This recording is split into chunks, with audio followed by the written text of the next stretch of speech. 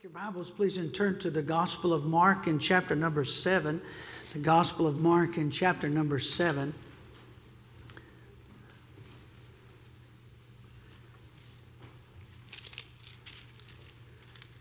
The Gospel of Mark in chapter number 7. Our text will be taken from verses 32 through the end of the chapter. Mark 7, verses 32 through 37. When you find that, I'm going to ask you to stand with me for a moment out of respect for the Word of God.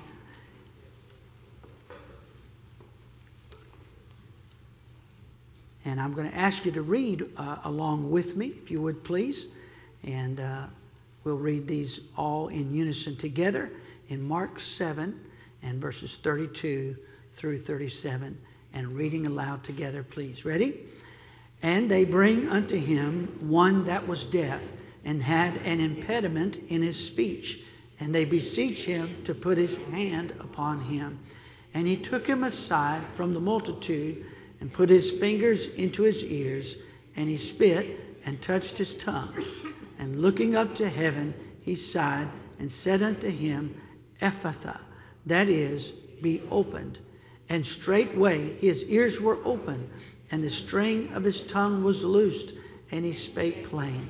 And he charged them that they should tell no man, but the more he charged them, so much the more, a great deal they published it, and were beyond measure astonished, saying, He hath done all things well. He maketh both the deaf to hear, and the dumb to speak. I want you to notice in verse number 33, a beautiful little phrase to me, where he said, and he took him aside from the multitude. The Lord is going to heal this man who has been unable to hear. He can communicate some. The Bible doesn't specify. He calls it a speech impediment. And if you've ever met someone with a speech impediment and you hear them, it's not something you can hide. It's not something you can mask. If someone speaks differently than others, you notice it right away. And so I'm sure this man, throughout his life, you know, if you are walking through town and you hear this man speaking, I'm sure people heads turned to see, you know, who is that? And why they talk strange. And so some folks that loved him, verse 32 said some folks that loved him brought him to the Lord Jesus and beseeched him. They begged him, said, please, maybe it's a sister or a brother, maybe it's mom or dad, please help our brother. Please help my son. Maybe it's an niece or nephew. Please help my uncle, please. Please. And the Bible very tenderly says that the Lord took him aside from the multitude. Here's what he said. I want to handle this one privately. Now, he had healed many people publicly in the verses just preceding this. I mean, incredible, wonderful spectacles, magnificent spectacles of his power and of his grace were on full display. But this one, he said, let's walk over here together. I want to speak to you on the subject this morning. Not a long sermon, not a profound sermon, but I think something that will be special to us. Our considerate Christ. Thank you, Lord Jesus. Thank you for your tender love and care. Thank you that you don't overlook a one of us. Thank you that our needs are met. Not just by an all-powerful, all-knowing God, but a thoughtful, loving, tender, considerate God. And Lord, long before, in ages past, long before this particular group ever gathered here for this service, at this moment, you have thought of us. Each of us. You love us. You know us. And you desire to meet our needs. Help us to see this beautiful aspect of your character and tender care in Jesus' name. Amen. Thank you, and you may be seated. last Sunday afternoon after the service, I took Grandma Shook up to the hospital to be with my dad. And it was a rough afternoon. I did not realize how sick he was. We knew that he had some gallbladder attacks, and so, wow, that's extremely painful. You wouldn't think about that as life-threatening. But I didn't realize how critical he had become with the infection throughout his body. And anyway, I won't go into all that. But it was a tough afternoon, and we have transferred from the emergency room here in the middle of the night to the emergency room at Moses Cone, still waiting for a bed to open up. So it wasn't ideal, his condition to be in the emergency room. But anyway, but the staff were just incredible. And let me just say as a side note, I understand that you can have a bad experience in a medical facility, and just because you are a professional doesn't mean you do your job well. But I would say this, we ought to be more thankful than we complain. At least we could say that. Is that a good baseline for all of us? We ought to be more grateful than we are gripers. Amen? And you say, oh, but you don't know what happened. Okay, I understand that, and I wouldn't take anything away from that. But I will say this, we ought to say more about good service at the restaurant than we do about bad service at the restaurant. Amen? And the same thing, I think, is true for every profession that serves us, and certainly the medical profession serves us. And anyway, it was just, I won't go into details, but it was a rough afternoon. And and there's 3 ladies in particular that were there that were serving my dad in a critical time. And I was just overwhelmed at how they did their job and how they did it. And seemingly, it wasn't a delightful thing, but they seemed delightful as they did it, as they did their work. And I thought, these folks are doing their job, but they're doing it thoughtfully and tenderly and carefully. And I was amazed by that, and I was thankful for that. God is a thoughtful God. If you want to visit with me, I'll give you some illustrations of it in the Old Testament. If you want to turn back to the book of Deuteronomy. And our God He's all powerful. He's all knowing. He's ever present. He's all wise. He's eternal. He's a jealous God. He's a holy God. He's always been. He always will be. There's many mighty, magnificent attributes of our God. But one of them is that He is thoughtful. He is kind. The Bible says that in the New Testament it says that He is kind to the unthankful. Now we don't mind, you and I, we like being kind to people that are grateful. It's easy to be nice to folks who appreciate it, right? But when it's not appreciated and taken for granted, we have a tendency to say, well, fine, then I will never serve you again. But our God He is kind to the unthankful, the Bible says. Here's a couple of examples in Deuteronomy chapter 20 in the 5th verse. Deuteronomy chapter 20, the 5th verse. And the officers shall speak unto the people, saying, what man is there that hath built a new house and hath not dedicated it? Let him go and return to his house, lest he die in the battle, and another man dedicate it. Verse 6, and what man is he that hath planted a vineyard and hath not yet eaten of it? Let him also go and return unto his house, lest he die in the battle, and another man eat of it. Verse 7, and what man is there that hath betrothed a wife and hath not taken her? Let him go and return unto his house, lest he return unto his house, lest he die in the battle, and another man take her. They are marshaling an army, and these are men who were enlisted men, and it's time to go to battle. And the Bible said this to the officers. He said, listen, when you get the army together, before you send them out, find out if there's some men that just built a new house. And if they build a new house, tell them to go back home. There'll be another day of fighting for them, but they need to go home and enjoy their house. And then he said, if a man's planted a vineyard. Now it takes some time to clear the land and till the soil and plant a vineyard until it comes up and matures and brings forth fruit. I don't know how many, but a number of years for sure of waiting for the fruit of your labor.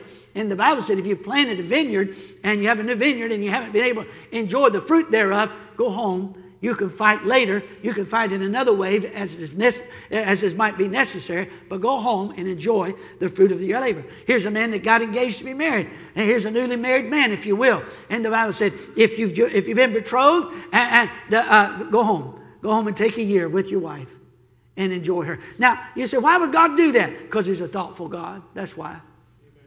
He's a thoughtful God. Imagine what it would be like if you worked and built your own house, and then you got called up for military duty and you went and you died and you never got to live in your house one day. You imagine if you got married, if you're engaged to be married, you got called away and then died in the service of your country and never had a chance to marry or never had a chance to enjoy your wife. And God is a thoughtful God. Go over to chapter 22. And God is giving practical instructions to His people. He wants His people to be thoughtful. He says to His people in verse 1 of Deuteronomy 22, thou shalt not see thy brother's ox or his sheep go astray, and hide thyself from them. In other words, don't ignore the needs of others. God is not bothered by our needs, and we should be bothered by the needs of others. Amen. So if your neighbor's cow gets out or sheep gets out, don't turn over look this way like you don't see it. Right? That's what God is saying. Look down at verse number 2. If thy brother be not nigh unto thee, or if thou know him not, then thou shalt bring it unto thine own house, and it shall be with thee until thy brother seek after it, and thou shalt restore it to him again. You say, well, I don't know whose cow that is. I'd take it to him if I knew it was. He said, if you don't know who it belongs to, take it home till somebody comes looking for it, and then give it back. Now, what does this teach us about God? It teaches that God is thoughtful of the needs of others, and He wants us as His people to be thoughtful of the needs of others. Amen. Go down to verse number 6. The Bible said, if a bird's nest chance to be before thee in the way, in any tree or on the ground, whether they be young ones or eggs, and the dam or the mother sitting upon the young or upon the eggs, thou shalt not take the dam with the young, but thou shalt in any wise let the dam go and take the young to thee, that it may be well with thee, and that thou mayest prolong thy days. God is teaching us to be ethical in the harvesting of an animal. Later on in the Proverbs, he said, you're a lazy hound dog if you take the life of an animal, but then you're too sorry to have a purpose for that. And to prepare the meal and take nourishment from that harvest. God is saying, don't leave a creature helpless. Don't leave aftermath everywhere you go. Don't leave a mess everywhere you go. A good dose of that could be dumped into the minds of a lot of people in our nation who seem they have the right to go and tear up somebody else's property because they perceive to have been mistreated in some way. He says in verse number 8, when thou buildest a new house, then thou shalt make a battlement for thy roof. The houses were flat roofed, and a battlement would be a fence, or obviously for safety's sake, that thou bring not blood upon thine house if a man fall from thence. He's saying, don't be negligent. Be considerate. Be thoughtful. If you're going to build a house, put a fence around the top of it so somebody doesn't fall off and get hurt. Consider those who come behind you. Verse number 9, rather. Thou shalt not sow thy vineyard with divers seeds, lest the fruit of thy seed, which thou hast sown in the fruit of thy vineyard, be defiled. Now, I used to think that was just simply symbolic, but gardening a little bit, some of you that have gardens, you know, you got two different types of corn. You got to plant them so far apart from each other. If you got wild blackberries and tame blackberries, you got to plant them far enough because you have cross-pollination. And so there's practical application, but also symbolic. God is for His people saying, this is symbolic of the fact that you have been separated unto me. And the same is true in verse number 10. Thou shalt not plow with an ox and ass together. Thou shalt not wear a garment of divers sorts, as of woolen and linen together. That's just practically true. Two different types of material would not wear as well. And as far as the ox and the ass, a donkey and a cow a bull trying to pull the same yoke, they have the same gait. God is simply saying, I think the practical side of be thoughtful of your animals. and be considerate of them. My point in this, I could go on. There's other beautiful places. I won't take time to it. But there's many examples that our God is a thoughtful God, and that is an aspect of God's character. My dear friend, listen, as the pressure of the world mounts, as we get closer to the return of Christ, the pressure will mount nationally, of course, but individually, I believe. And we must remember that the character of our God is that He is kind, He is thoughtful, He is considerate, and a Christian who walks in the steps of Jesus Christ will and ought to display that same character. I find back in our text in Mark chapter 7. I never noticed this before, I don't think. Never marked it anyway. But I paused when I read this some days ago. And I thought to myself, that's interesting. He had just done a spectacular miracle.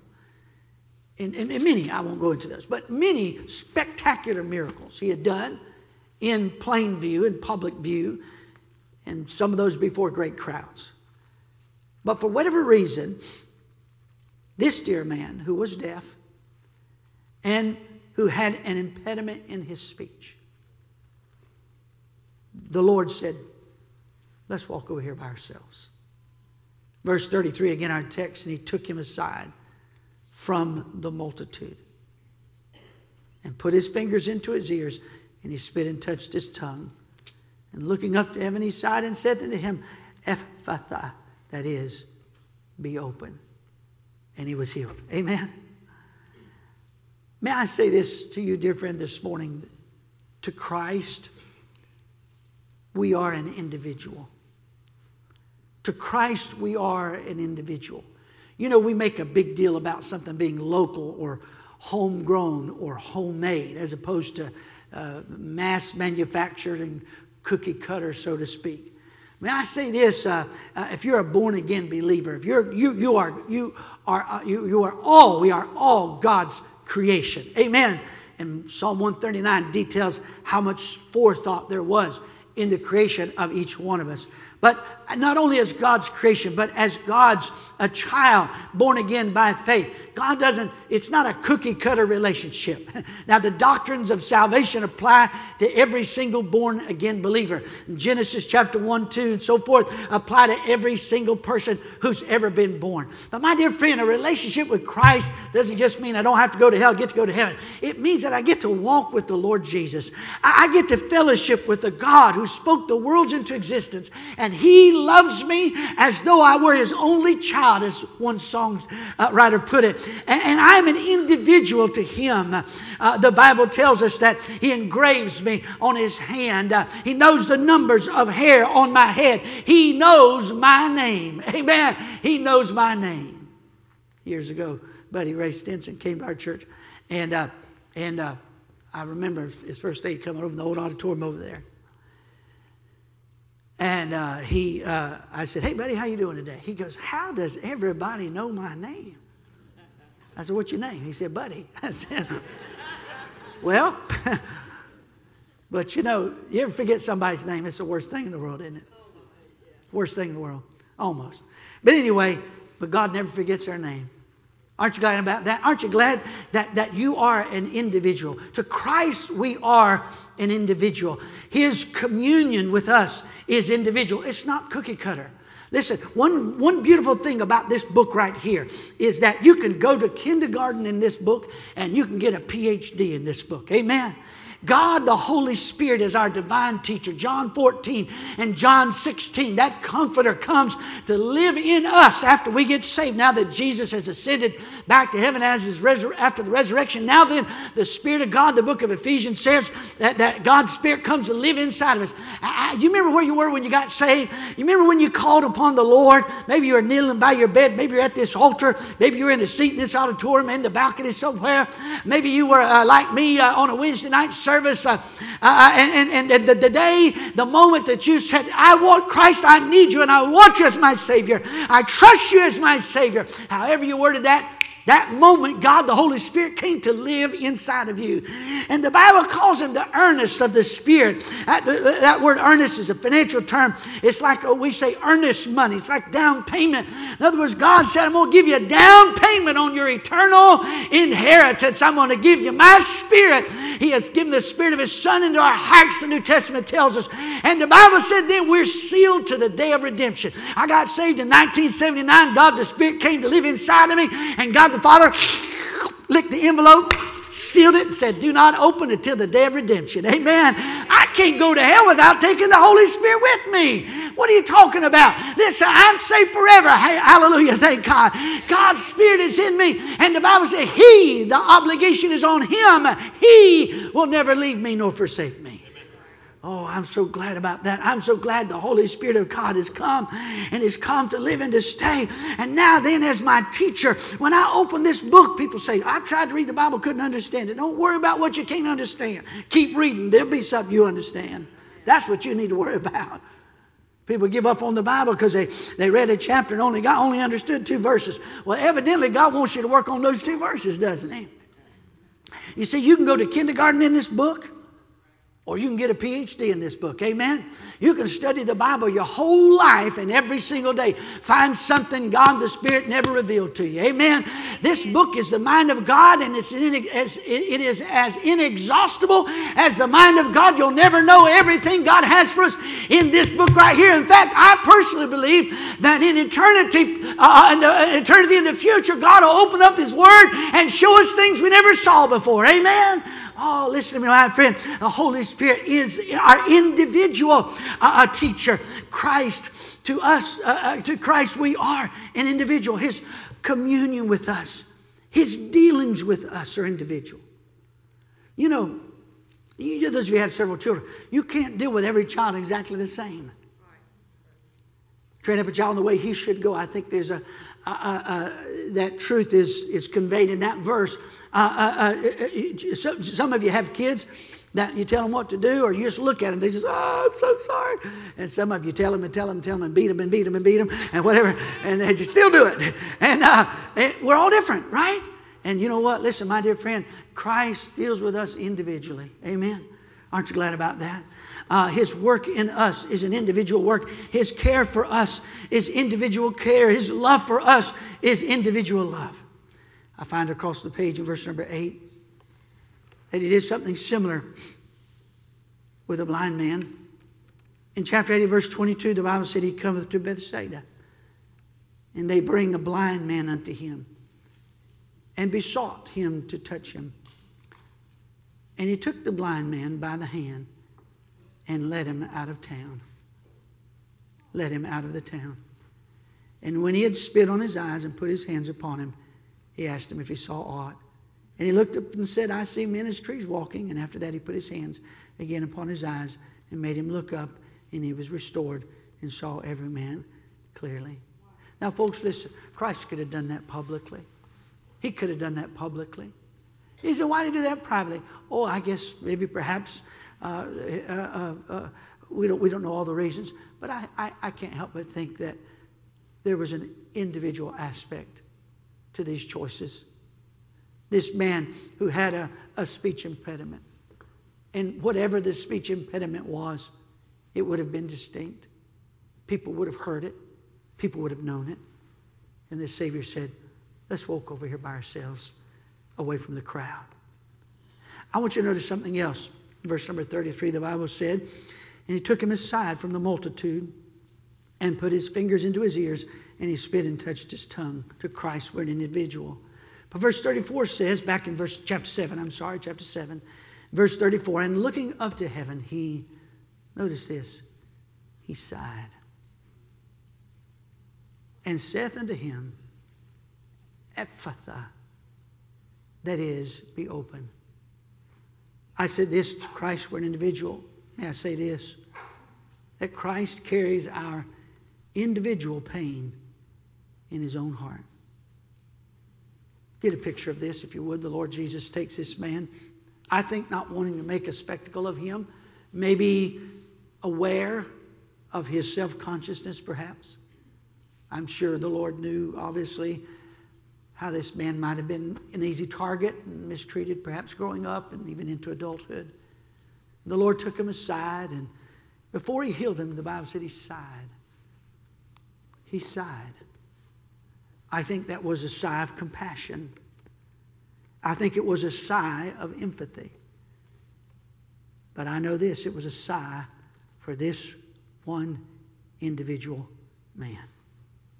Yes, we read where the Bible says he came upon his city of Jerusalem there and looked and saw the multitudes, and his heart was moved with compassion because the multitudes were as sheep without a shepherd. But we see here in this sweet little verse, he sighs individually for individual need, for individual pain, for individual distress in this dear man's life. And our Savior comes and he looks to heaven, and with a sigh, oh, be opened. Oh boy, that would have been neat to see, wouldn't it? And be there.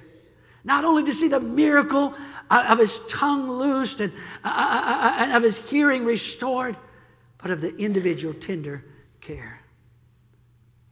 I believe that the compassion that Christ has for us is individual compassion.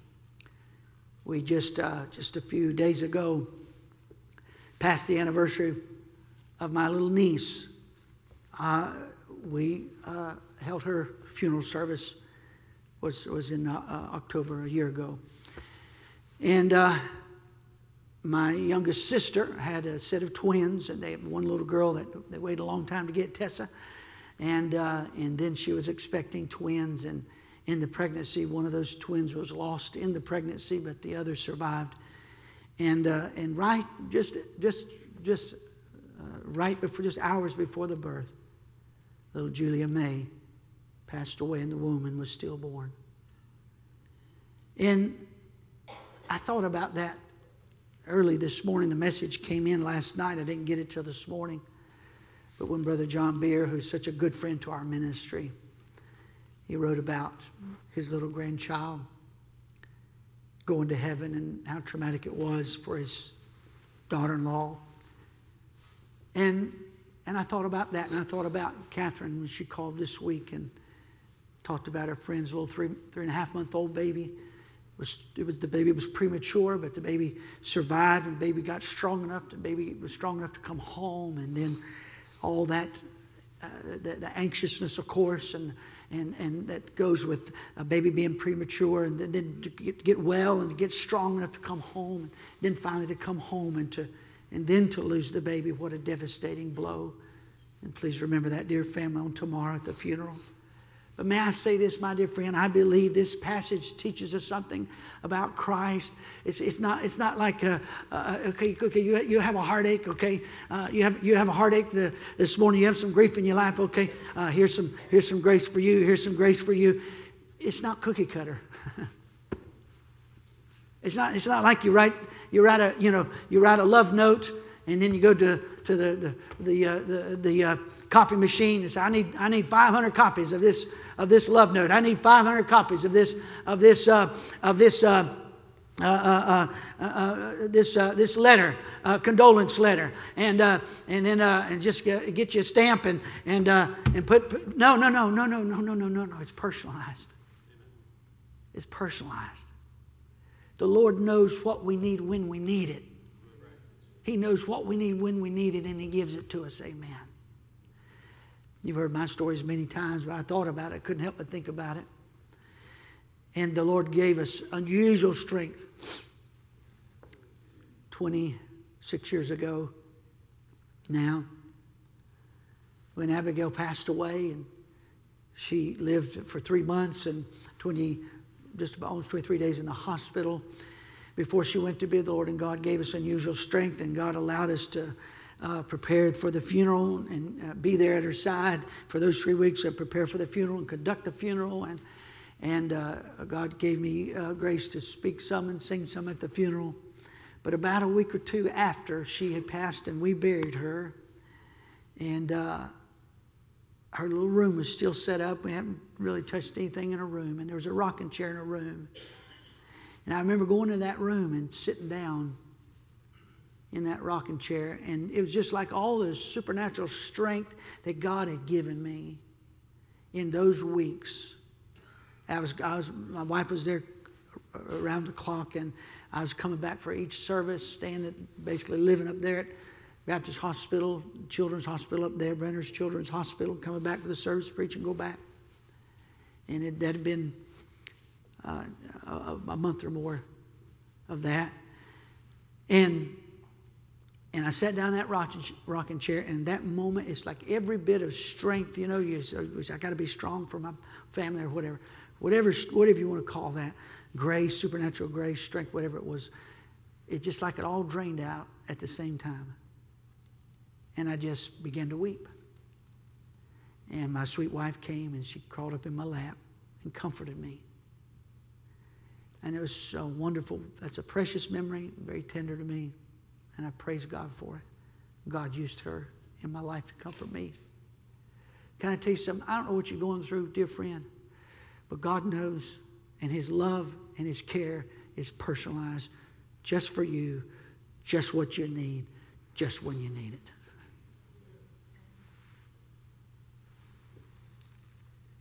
I thought about John 3:16, God so loved the world. He does love the world, but He loves the individual. I thought about the feeding of the 5,000. How God said, the Lord Jesus said, we can't send these folks away fasting. They're hungry. And He cared for the multitudes. But also remember Him waiting by the well for one lady that He knew was headed that way. A Samaritan woman of ill repute. And one-on-one, He showed His tender care and won her to Himself. And she drank that day of the living water from whence you'll never thirst again. I thought about Christ. You say, Pastor, how is this possible? When you remember this, dear friend, yes, God so loved the world that He gave His only begotten Son. In presenting the gospel, sometimes I'll say something like this. One innocent man could potentially redeem the life of another innocent man. Brother Will, stand up for just a moment if you don't mind. And if Brother Will was guilty of a crime, and I wanted to take his place, potentially, as if I was innocent, then potentially I could take his place. I could potentially redeem the life of another man. But Jesus Christ, thank you, Jesus Christ wasn't just a man. He was the eternal God in human flesh. He is eternal God in human flesh. Amen? Right. Jesus Christ, just like one man could redeem perhaps the life of another man, and one penny could redeem another penny. Well, a dime can redeem 10 pennies. Amen? And Christ, who died for the sins of the world, one man could potentially redeem the life of another man, but Christ could redeem the whole world. Amen? His sacrifice on Calvary, His love for mankind, what He took on the cross for us is enough to save every one of us. Amen? And so Christ, yes, He died for the world, but He died for me and for you individually, my friend. Listen, if you've never faced the condition of your heart as a lost sinner before God, if you've never understood the depravity of your own sin. Yesterday, a young man got saved, and Caleb and I had the privilege of leading him to Christ. And when asked about his sin, he said, well, my sin's not that bad, really, compared to a lot of people's. And I said, you believe Christ died for you? He said, yes. I said, you believe that you deserve to be crucified? I said, no, my sin's not that bad. And I began to teach him what the Bible said, and the look came on his face as it dawned upon him the penalty of his own sin. And I'm glad to report to you he did trust Christ as his Savior. But my friend, listen, before you can trust Jesus as Savior, you got to recognize what you need. If Christ died on the cross for your sins, as Romans 5:8 says, as John 3:16 and many other scriptures said, that means He died for you as a sinner. He died for the world, but He died for you as an individual, meaning that what He got on that cross was what you and I deserved. Do you ever think of your sin as being so bad you deserve to be crucified? If Christ died for us as sinners in Romans 5:8 it says, then that's exactly what it means. What He got on that cross should have been me, should have been you. Now once you understand that was how, you say, how does God, we say, I don't think my sin's that bad. You want to know how God, a holy God, feels about your sin? Take a look at Calvary. Look at Jesus hang on the cross, dying in your place. That's how God feels about our sin. But may I say, dear friend, listen, as Jesus hung upon the cross, He didn't just die for a group of people. He died for individuals. He died for me. He died for you. He died for you and you and you and each one of us. Christ died for me. Hallelujah. He's a personal Savior today. He's a personal Savior. He cared for the individual maniac of Gadara. He cared for the woman who in the great crowd touched Him. He cared for me. He cared for you. I believe this sigh in verse 34 is a sigh of compassion. It's just Jesus and this man. And He gave that sigh just for this one man. That to me speaks of His care, of His love, and of His concern. Dr. Charles Weigel was a great Baptist evangelist and a hymn writer, wrote over 1,000 hymns. He died at age 95 on December 3rd, 1966. Earlier in his life, when he was called to be an evangelist, he served the Lord faithfully. And one day he had a wife and a daughter, and one day his wife said to him, "Charlie, I'm leaving. I don't want this life that you're living anymore. I want to go the other way. I want to go to the bright lights. I don't want this life." And she got on a train and took their daughter with them, went to the other side of the country. For 5 years, Charles Weigel didn't write a song. But God, in His tender care, loved him, comforted him, encouraged him. And Charles Weigel began to write again. Maybe one of the most tender expressions of God's care for us is a song that was born out of the great heartache of his life. I would love to tell you what I think of Jesus.